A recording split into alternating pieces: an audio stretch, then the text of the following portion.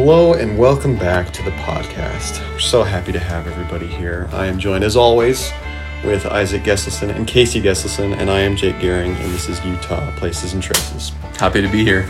So excited. How the heck are you guys? So good. It's been a minute. Yeah. We're currently using our phones to record this because we've had some technical difficulties. So, sorry if it's not the best quality, but Isaac is the king and genius of all sound recording, so I think it'll sound pretty good. Apple, please sponsor us. Apple sponsor. Who's the president Tim of Cook. Apple? Tim Cook. Tim Cook, we're using your phones to record podcasts, so give us a spot. Just remember this day, Tim.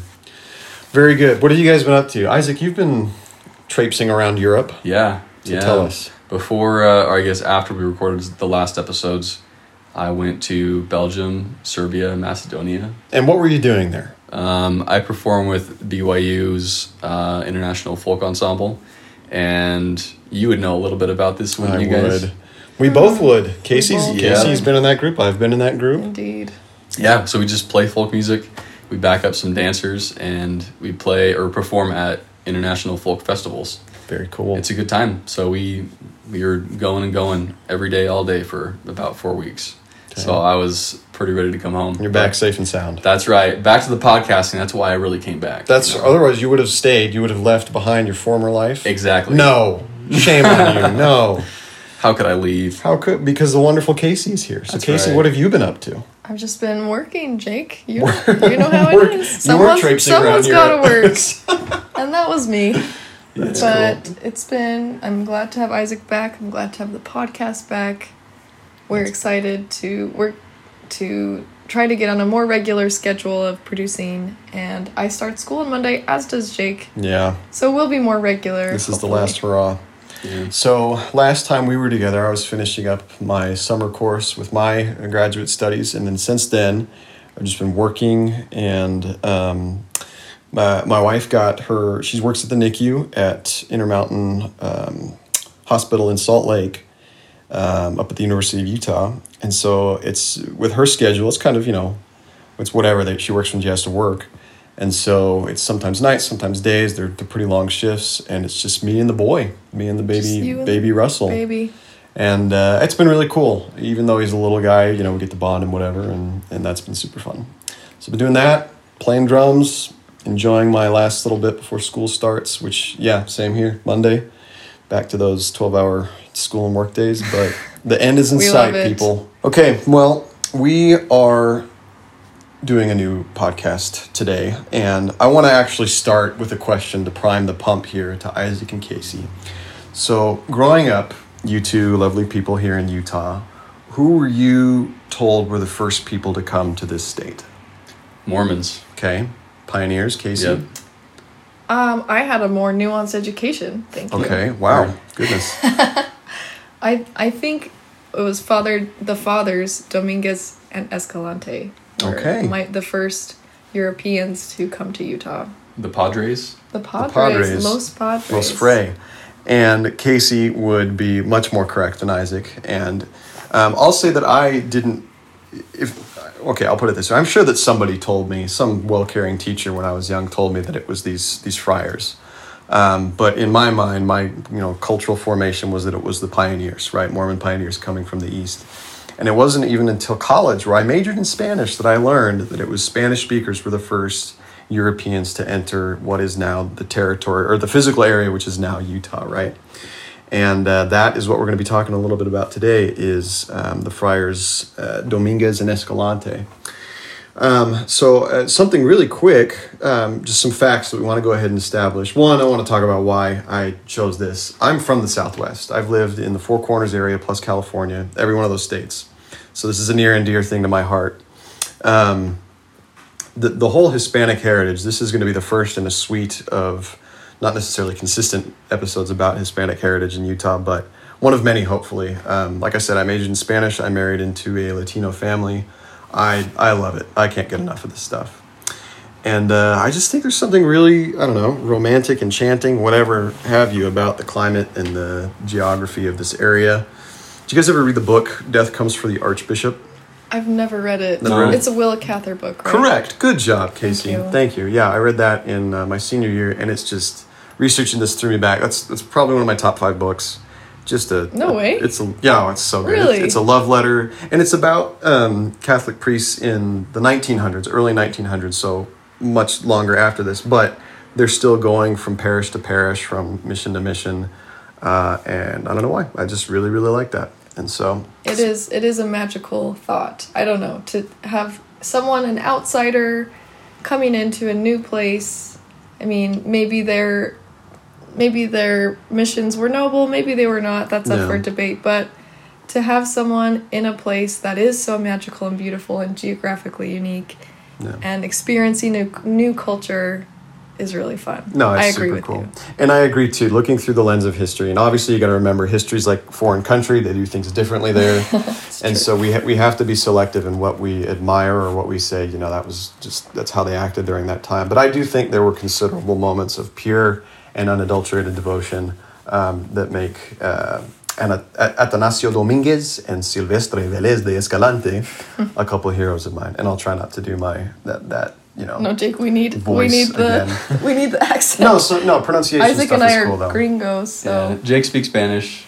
Casey speaks a little bit more than I do. Okay, no worries at all, no worries. So let's talk about the main players here, right? So we've got our 2 main folks. You guys know anything about these people, Dominguez and Escalante? love yes. I mean, all I know is the research that I've done on them recently, and I have learned a little bit about them, like in elementary school. Mm-hmm. But they were just not a bunch of, but 2 Catholic guys, right? Just a bunch with a bunch of friends, dudes, yeah. with an entourage. Yeah, they did. They That had a party with came through Utah. They didn't quite make it where they wanted to go, right? And they turned back from Utah back to New Mexico. Yeah, valid reasons, right? So their goal was to go from the missions in Santa Fe, New Mexico, to the west coast, to Monterey, right? Because that was the big mid-central California coast area.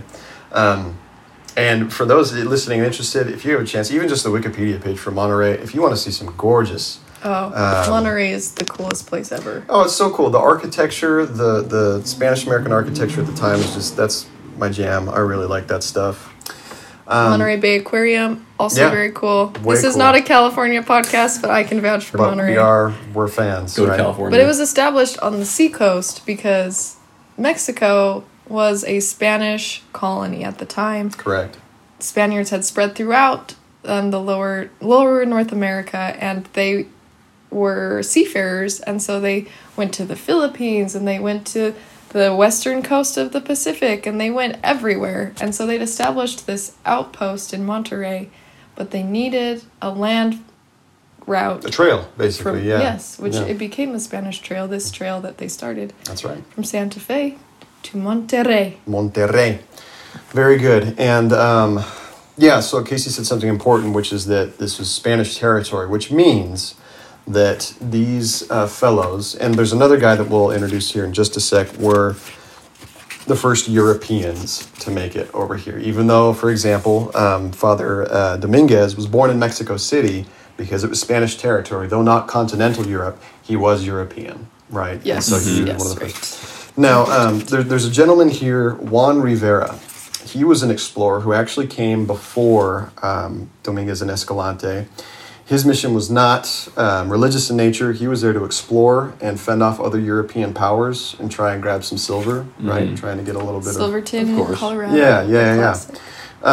But what makes Dominguez and Escalante a little bit different and probably more historically notable is that they kept a really good journal, right? They had cartographers. They had the whole party. Casey's got in her hand a book, the journal, actually a published version. Yes, that's why they're so famous today. Correct, I think yeah. because Rivera was important, and he did go into Colorado. He was probably the first Spaniard Hispanic person to see the beautiful Rocky Mountains. But Dominguez and Escalante, his name is actually Vélez. Correct, yeah. But we just say Escalante because we're gringos. But we just choose the last of the last I don't know why names. we did that. That's the tradition. But Escalante was the record keeper, and he kept a great journal.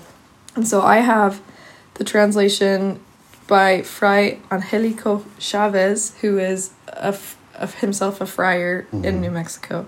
He did a great translation of the journal. You should get your hands on it if you're interested. Absolutely. Goes to show you that there's the saying, right, that history is made by those who show up. Not only that, history is made by those who show up and say they did it, right? So, I don't know. Anybody who wants to make their mark out there, make sure you record it somewhere. It's true. Yeah. It's true. I heard I'm not sure which one, but was it Dominguez that he was brought along because he was such a good writer? It was Escalante. That was Escalante. Escalante, yeah. Dominguez was the Yeah. leader. Escalante was the chronicler. Yeah. And so a few details about these folks. Dominguez, right? This is Fray Francisco Atanasio Dominguez, born in Mexico City. Music to my ears, Yeah, Jake. no, love it. And, you know, he was a friar. We'll talk about friars in just a sec, too, but I just wanted to go over a few other things. And so he was brought to Santa Fe to do some reviews of how the missions were being, run, for lack of a better word. And then when word got out that the church wanted to establish a route from the Santa Fe missions to the Monterey missions, the other California missions too, right? Monterey is just the one that we talk about the most. He was chosen to lead the party. And then Silvestre Vélez de Escalante, right? Going back to what Casey said, this is just a cool Spanish cultural thing. Usually both names are taken from mother and father. I want to say mother's first, last name is first. I think that's right. So, for example, my spouse her maiden name was Camila Rosaura Mora Artica. Her mother's last name is Mora. Dad's last name is Artica. It really confuses Germanic, English-speaking native people because we're like, I don't know what to call you, right? Gringos. Yeah, and it makes family history kind of a confusing thing if you don't really know the norm. But anyways, Fray Vélez de Escalante, he was born in Spain. So he was born in Cantabria. And he had come here to what is, the Western Hemisphere, was summoned by Dominguez for the reasons we talked about, because he's such a great chronicler. And together they formed a little party. I didn't write down all the names. I can access them, but I just know I have them in my book. I know there's at least 7. There was 10 total. Okay, 10 total. Hispanic explorers. Read them off, Casey. So there was Don Juan Pedro Cisneros, who was the alcalde of Zuni Pueblo, which is... Alcalde's like mayor, Yeah. right? Yeah. Don Bernardo Miera y Pacheco, who was the cartographer. Yep. He was also a source of trouble, as we will find out. Yeah. Don Joaquin Lain, who was a citizen of Santa Fe. Andres Muniz, who was the interpreter and guide. So he spoke the Utah languages and was able to communicate with native people that they met along the way. Yeah, he was a key figure to making sure they got where they needed to go. And then Andres brought his brother Lucrecio, who might have also been in the area before. We don't really know much about Lucrecio. And then there were some other minor characters. Lorenzo Olivares, who's from El Paso, Juan de Aguilar from Santa Clara, and Simon Lucero, who was a servant of the alcalde. There you go. So those were the 10 people that were with them throughout the journey. Yeah, those were, they started off, and then there's a couple other that join along the way, and we're going to talk about them here as we talk about the journey. So, summary of the trip, right? They end up going through what are now the 4 states, the 4 corner states. They start in Santa Fe, they go to Colorado, then to Utah, and it's actually in Utah that the conditions of the journey get such that they say, I don't think we can make it all the way to California, let's go ahead and head back. And you can't blame them, right? Especially when you consider their legacy, that a lot of what they did traverse and record became the basis for the Spanish Trail. And it was in Arizona. From Arizona they came back to Utah, or to Santa Fe, exactly, right? And there's 3 other people worth mentioning here. A couple of Native Americans who were obviously living there at the time, right? These were, I want to say it was pronounced Timpanagots. Yes. Timpanagotsi? Yeah, there's an I at the end. Yeah, I think that's the Spanish pronunciation. Okay. I've seen Timpanago as well, but they were actually from the Provo area. Okay. And they had just traveled to western Colorado, which is where they kind of met up with the group. The party, and said, we'll help you out, right? Is this name related at all to Mount Timpanogos? I believe so. It would be a 1 in a trillion coincidence if it's not. From the Provo area. Provo named Timpanogos, yeah. Yes, they're an interesting tribe, actually. We'll talk about them. Yeah. So the 3 natives I want to bring up here, Native Americans, there was Silvestre, right? He was in Colorado and from the Utah County area. But again, that's a modern designation, right? Joaquin, who joined with Silvestre. And then Jose Maria, who was a young guy, right? So, and these names were not like their born names, by the way. It should be pretty obvious. These are names that were christened by the Spanish-speaking friars. And they named them after each other. Yeah, So I thought that was kind of funny. Very, very confident bunch of friars here. Oh, and really quick, I mentioned to you guys I wanted to talk about this earlier, but the friar haircut. Yes. What are we talking about, Isaac, when I say that? Bring it back in style. So describe what it looks like. We're talking about bald on top, right? Leave the hair everywhere else besides the crown, essentially. That's it, man. And if you're, like me, who's played, this is a, it's not embarrassing. I'll own it. I've played those fantasy games where there's the friar, right? And that's, whatever, Dungeons and Dragons, you see that. Sure. So there's a name for this phenomenon, and it's actually not something exclusive to Catholic monks, but it's called tonsure. That's the name of where you shave part or all of your head. Tonsure. Never heard it. So the Roman tonsure is what we're talking about here, right, in Catholicism, where you have the friar with the bowl haircut. I didn't think we would get where this topic would lead us, Jake. Well, for those who don't know, some of us deal with hair loss, okay? Fine with it. It's a tragic experience. Unless I'm called, to be the only one here, Isaac, the signs, what am I going to say? The writing's on the wall. We're in this together, We're in this together, my man. But no, and it's not just Roman Catholics. The Eastern Orthodox Church does this. Oh, I didn't know that. And in general, cutting off part or all of the hair is, in a lot of cultures, symbolic of renouncing worldliness, right? So anyways, if you go to the Utah State Capitol and see the mural Dominguez and Escalante, you'll see that they have just the tonsure haircut there. I sure hope they have some sunscreen for that little bald spot on top. I sure doubt it. But alas. They probably had a hat. Yeah. I sure hope so. Okay. I hope. Well, as this is a Utah-based podcast, just talking about their journey, we're not really going to get too far into how they started in Santa Fe or what necessarily they did in Colorado, unless you guys want to touch on that. It's about the same as what they did everywhere. The exciting stuff happens in Utah. That's exactly right. That's exactly right. Okay, so remember, in Colorado, they leave... just one more thing before we get into Please. The journey. They were young people. Dominguez was in his mid-30s when he began this journey, and Escalante, Velez de Escalante, was 25. And that's how old I am, and putting myself in his shoes, I think that's a really incredible and brave thing to do. For sure. They're brave people, and I really admire their gumption and their willingness to serve God, and... I don't know. They had to put a lot on the line. I picture friars as old men, so it was interesting to hear about energetic, young, lively men. Well, and I think we can, full disclosure to those listening, so all three of us have served missions for the Church of Jesus Christ of Latter-day Saints as young people, and for sure the conditions in which we have been serving in this modern time were so much better than anything these folks have done, right? So yeah, I can't imagine. It would be the explorers. What's the word? Not blasphemous, but it certainly wouldn't be right to say that we can relate to them exactly. But we do have a sense of going to these, foreign places, not necessarily knowing the language, and just trying to set out and do what's considered a good work. At the very least, if you want to contest their motives, they were still in the wild. And these are young people leading a group with, foreign tribes that they had to go and deal with and work with. And so kudos to them, right? And I appreciate you bringing that up, Casey. So we mentioned that Silvestre, one of the three Native Americans that they were with, was in Colorado when they picked him up, but he belonged to the Timpanogos tribes here. And when I say here, we're recording this in Provo. We're close. We're there, man. We're close. Yeah. Right on their stomping grounds. They grounds. were the fish eaters. They ate fish from Utah Lake, and we are 2 miles from stone's Utah throw. Lake, I would say. An aggressive stone's throw. We don't eat the fish from the lake anymore, though. No, we've got, I don't eat carp. If only they knew, yeah? We have other fish to fry. Well, in Utah, they were in the Uinta National Forest, right, when Silvestre, who's pretty ready to get back home, is kind of chugging along. He's like, let's go, guys. We need to talk about when they enter Utah.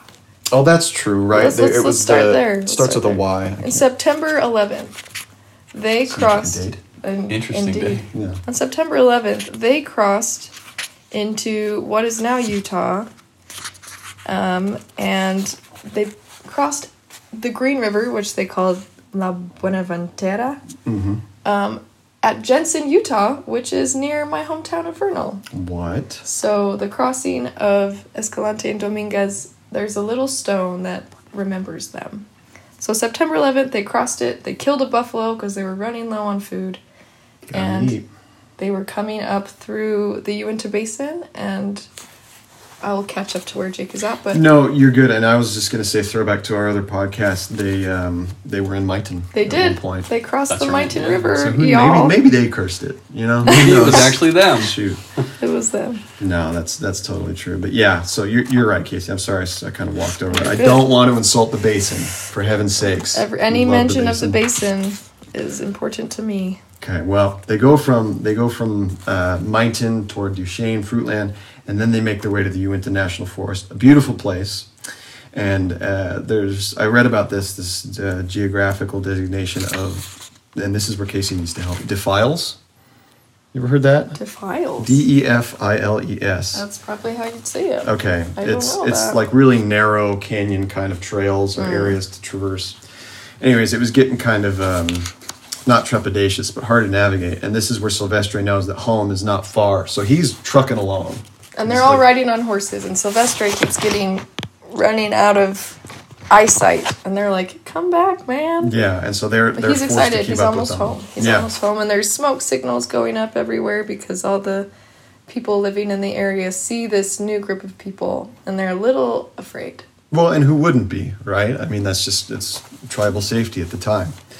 And so Silvestre basically assumes, okay, well, this would have been made, these smoke signs for my people would have been made from those who were hunting, right? And so the group, the party with Dominguez Escalante and Silvestre and friends replied with smoke signals. That's what I understand. Yes. Okay. And then when Silvestre assumed that, okay, based on how we do things, if we did the smoke signals at X hour, at Y o'clock, they're going to be pretty close by, at which point Silvestre kind of does this little speech saying, hey, if any of my people are there, it's me, and we're not here to hurt anybody. Yeah, he just talks into the wilderness, which I think is awesome. No, I think that's super, super cool.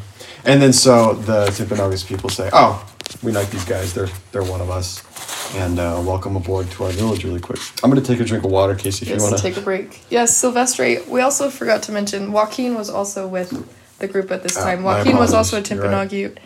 He was a young boy. He was 12 years old, and he was just riding with one of the other party on the same horse. But they were both home, and once they finally arrived in the valley, Silvestre brought Dominguez and the interpreter to the chief.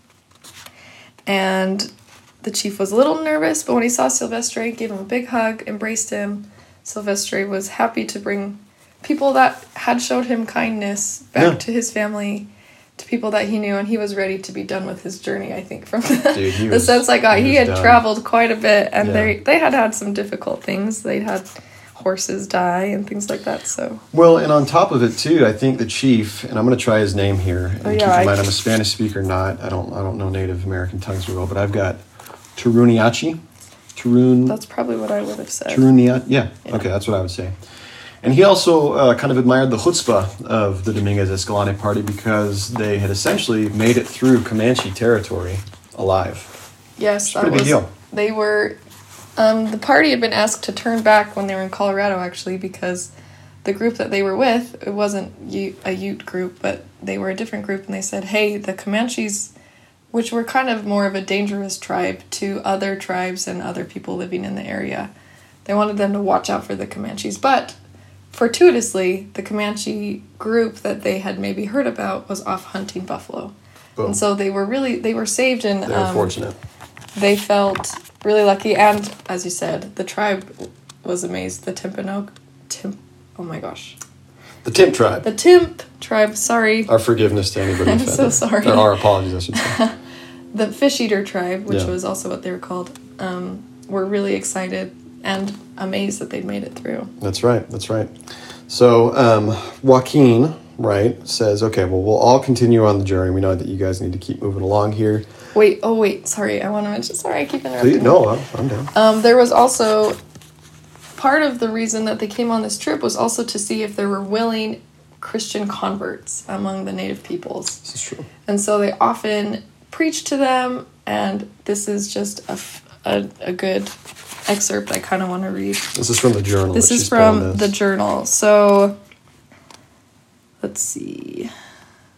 So they've been talking with Silvestre and the interpreter, and they start preaching to them, and then they started talking about how they wanted to baptize this group, but they would have to do it on their next trip because they were a little busy, and they didn't press for time. They didn't want to rush them into a decision, which I thought was admirable, respectful. Oh, that's hardcore. Fair enough. We know those tactics too. We Indeed. we do know that method, don't we? Okay. But anyways, so Silvestre leaves them. Yeah, he says, I'm done. But Joaquin wants to stay, but they also want one other guide to help them in their continued quest to Monterrey. Young man, Jose Maria, and named after the father and, earthly father, mother of Christ, Joseph and Mary. Right? Naturally. In Spanish, right? And just as we've mentioned, the fathers gave gifts to the tribe, and the tribe said, have some fish. They're fish eaters. That's what they did. Okay, get back to my notes here. Sorry. And just the whole Utah Lake area. Escalante said, this ain't bad land. We could live here. People could live here. Throughout the journey, they commented on, this is where we could have another town. We could create another pueblo. That's right. They were colonizers as well. Yeah. So they go from the Utah Lake area to what is now the Payson area, right? That's they start going south because they're too far north, they think. And they're in what is now kind of the Springville, Payson area. I thought this was cool. I read something interesting about how they found other native tribes who were, nice to them. But a lot of the guys in these tribes had thick beards. Yes, I didn't know that. That was a cool fact. Well, and some historians say that maybe they were Spaniards who somehow had made it there earlier, right? Because the capacity to grow these thick beards wasn't really common among Native Americans in that area at that time. So I don't know if that means anything necessarily, but it was just kind of an interesting little mystery. I think it's a fair assumption. I mean, like we mentioned earlier, these guys were the first ones to take good record of what they did. So for sure, man. There's a good chance that there were people here before them. Yeah, we don't know. Europeans before them. We don't know, but this much we do know that they didn't speak Spanish. They didn't, or at least they faked it really well. And then little Jose Maria, who had just joined them not that long before, witnessed some ill treatment in the party from the leaders to one of the servants, and he said, I'm not all about that, and so he left the party. But he did say, let me see, this is what Escalante and Dominguez wrote on October 5th. We felt very bad about this incident because we had wanted to hasten his salvation, which now he will not be able to attain that soon. So once Jose Maria left, couldn't be saved. And they also missed out on a guide. They only had Joaquin left, who was this little boy. Yeah. Who probably was very capable, but... Regardless, there's power in, the enforcing, thought of, is this the right way? Yeah, this is the right way. Okay, yeah, we're going there. They were also pretty respectful about him leaving. We saw him leave the King's Camp, but didn't want... They called their camps the King's Camp because they felt that they were emissaries of the King of Spain. Of the crown, yeah. Yes. We saw him leave the King's Camp, but did not want to say anything to him, nor to have him followed and brought back, so as to allow him complete liberty. So, again, they were pretty respectful, and they really wanted to treat people nicely, which was really admirable as far as colonizers go. Right, true. So I'm assuming this journal is all translated from Spanish. Yes. But what I'm loving is the humanity and the casualness and how they talk. Yeah, this is a great translation. I just love how we can read about these guys who were here, hundreds of years ago, but they talk the same way we do. Yeah. You're like, oh man, it sucks that we got into this argument, but he left in good peace. What can we Can't do? be saved yet, but that's fine. We'll save him later. Sometime soon. Yeah. So that was that for Jose Maria, and then from that area, what is now the Payson Springville area, they head to the Beaver River Valley. I don't think we've mentioned dates. They entered Utah on September 11th. And this is year 76? 1776. So it's kind of cool to see the converging timelines, how things were happening. There's some stuff going on the East Coast right now. I don't care about that. Where's Monterey? Sorry, I should. Yes, it's so interesting that they're just so not connected to the rest of the world, it seems like. Okay. Anyways, But they came to... They were in Utah County in about in mid to late September 1776. And so I've got them moving to the county and to the valley in early October. Yes. Yeah. They're leaving Utah County early October. Which for Utah standards is starting to get pretty cold. It's pretty nasty. At night, at least. And it started to snow. Yep. And this is that determining hour where they have to decide what they want to do. And so they deliberated, right? And obviously the conditions were subpar, to say the least. They had this whole party. It's freezing cold. There were some areas. October 5th, 6th, 7th, and 8th is when they're having these discussions. Right. They were in even some areas barren enough where there was really no wood, right? Nothing to make a fire, nothing to... There's not a lot in that area of Utah. Yeah. That southwest area is pretty barren. And then they also had to consider the fact, other than just the conditions, that Joaquin, who's still hanging out with them, like, it's hard to convince someone to stay on when, I don't know, family's not that far, conditions are rough. And, you know, what would you do, right? And so they said, okay, Joaquin might leave us. And then finally they said, you know what? Our missionary, our mission, right? The religious mission they had set out to complete, to convert, to share the, gospel or whatever. They're like, I think we've done that. I feel pretty good about that. And there were some in the party that were angry, especially the cartographer. He wanted to continue on to Monterrey, because he thought, well, for good reason, that's his job, right? Like they were close, and they wanted the glory. Like, that was a pretty enticing thing to think. Oh, we were the first ones to make an overland route. We're close. He thought they were close. They were not close. Well, and can you imagine? He's like, my one job here is to get this trail on a map, and we're going halfway, and we're all of a sudden we want to turn back, but outvoted. Sorry, Mr. Cartographer. And he came along with it, which I thought was, at least he did it. At least he followed them. Yeah. So this is where the trip to Monterey ultimately becomes not a failure. That's not the right word, but it just doesn't happen. They don't make it to the West Coast. And this is kind of where the Utah portion of the trail comes to an end, right? Because shortly after this is when they make their way south to Arizona. So this is when they were near Milford, Utah, which is down southwestern Utah. Yeah. And not far from Canaryville either, or Tokerville. Yes. That's what I've got. On the way to Cedar City, St. George area, I-15. And if you've ever been in the snow here in Utah County, you head that way too. That's right.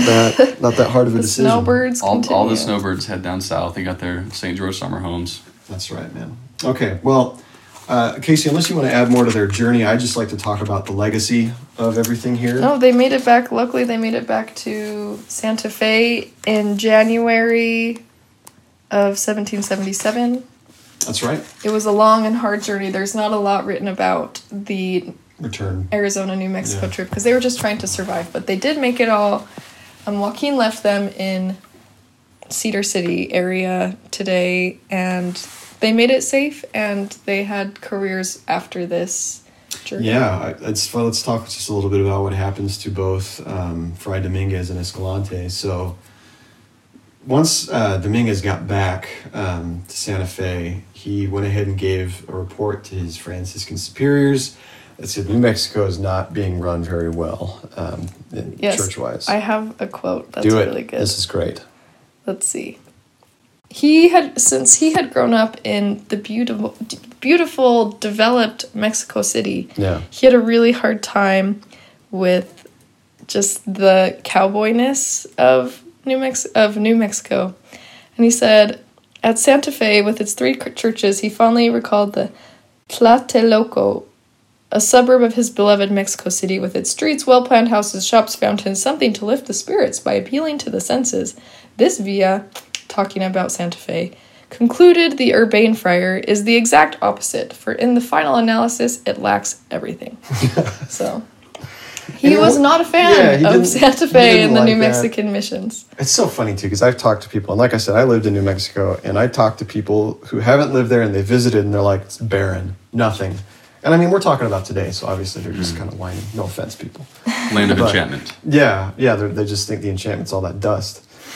And whatever, Francisco Dominguez comes, he worked in Veracruz for a long time, which is this lush southern part as well. Beautiful, yeah. And so when you come from all of that life and green, and then you're just kind of in the desert, I guess what I'm trying to say is I can't necessarily blame the guy for not liking it. That being said, his Franciscan superiors did not like his report. They did not appreciate his candor. Yeah, and so for lack of a better word, they banished him to a mission in the Sonoran Desert, right, which is northwest Mexico, western Mexico. And let's see, I'm trying to get my last bit here. Oh, yeah. Yeah, no, he was there. I think he moved back to... Did he go back to Mexico City? Mexico City at some point. Hopefully. And I think he died in Mexico City. Well, at least he died in a place that he liked. Escalante, his life did not extend very much beyond the journey. No. Yeah, he died at 30 in Parral, Mexico. Wow.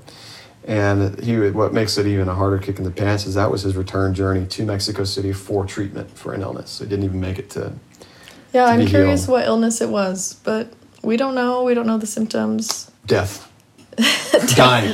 But his legacy is cemented a lot more than Dominguez's, just because he was the one who wrote the journal. Yeah. But Dominguez was the leader. So it's a little unfair. We have lots of landmarks named for Escalante. I've got at least 4 here. Yes, there's many. Yeah, I've got the Escalante Desert, Escalante River, the town of Escalante, and then the Grand Staircase Escalante National Monument. But most really people beautiful. just call it Escalante. Escalante. So. Yeah, Escalante, Escalante. That's always fun. But Jake, this proper pronunciation is... Yeah, Escalante. Escalante. Right. Music to my ears. It's good stuff. And so another few things legacy-wise that I just wanted to bring up. We mentioned that this journey was the groundwork for the old Spanish Trail, which ultimately did make it to the West Coast, right? They were able to figure that out in the end. And let's see here. Oh, this is pretty interesting. So a couple cities south of here, we have Spanish Fork, named after this journey. See, I always wondered that. Yeah. That's awesome. Really? You did always wonder? I actually never knew that until 5 seconds ago. Today, right now. So my dad is from Spanish Fork. And Okay. I always wondered, Spanish Fork, huh? I mean, we've got American Fork a couple of miles north of here. Yeah. Spanish Fork a couple of miles south. What's that all about? All right, it makes sense. And I can't blame you for not knowing much more, because beyond being named Spanish Fork, that's the only Spanish thing about it. Well, they probably stuck a fork in the ground somewhere. And they did. There's left two it there. things. There's the Escalante Cross at the mouth of Spanish Fork Canyon. You can go and see that. And then at the city limits, there's also a small monument that shows Dominguez and Escalante, obviously, as these buff young friars. And then there's one native with them. I couldn't see who it was, if it was Joaquin, Jose Maria, or Silvestre, but there's one Native American. It's a bronze statue that you can go see. It's got a little engraving, a cool little day trip if you want to do something with your kids.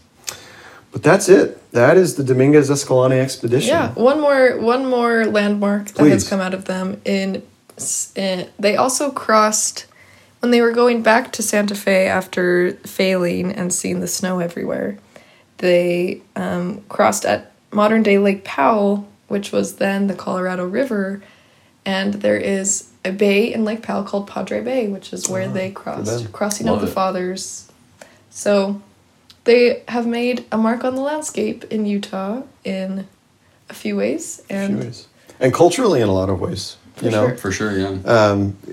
Well, and even if not, even if it's just paintings and monuments and the name of a town, it really is an important point in Utah's Hispanic heritage, right? It's the beginning of Utah's Hispanic heritage. Yeah, Juan Rivera, again, he was there. He kind of had his own memo. He didn't decide to keep a journal, but that's what we got. And Spanish for us, that's your dad's, that's where he's from, right, Isaac? That's right. Okay, so it was an Icelandic, basically, group, right? Not colony, but that's where they all came and hung out. So yeah, true. You got the name, and then the rest of it is an Icelandic town. They didn't call it Icelandic Fork. They didn't. They did not. Well, I'm glad that these guys are getting the credit that they deserve.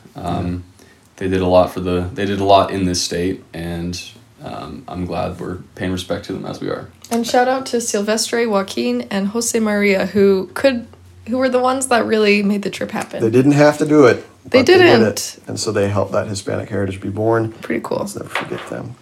Well, that's all I got, folks. I don't know if you got anything else. I think we're good. This has been great. I'm glad you guys have all the expertise on this.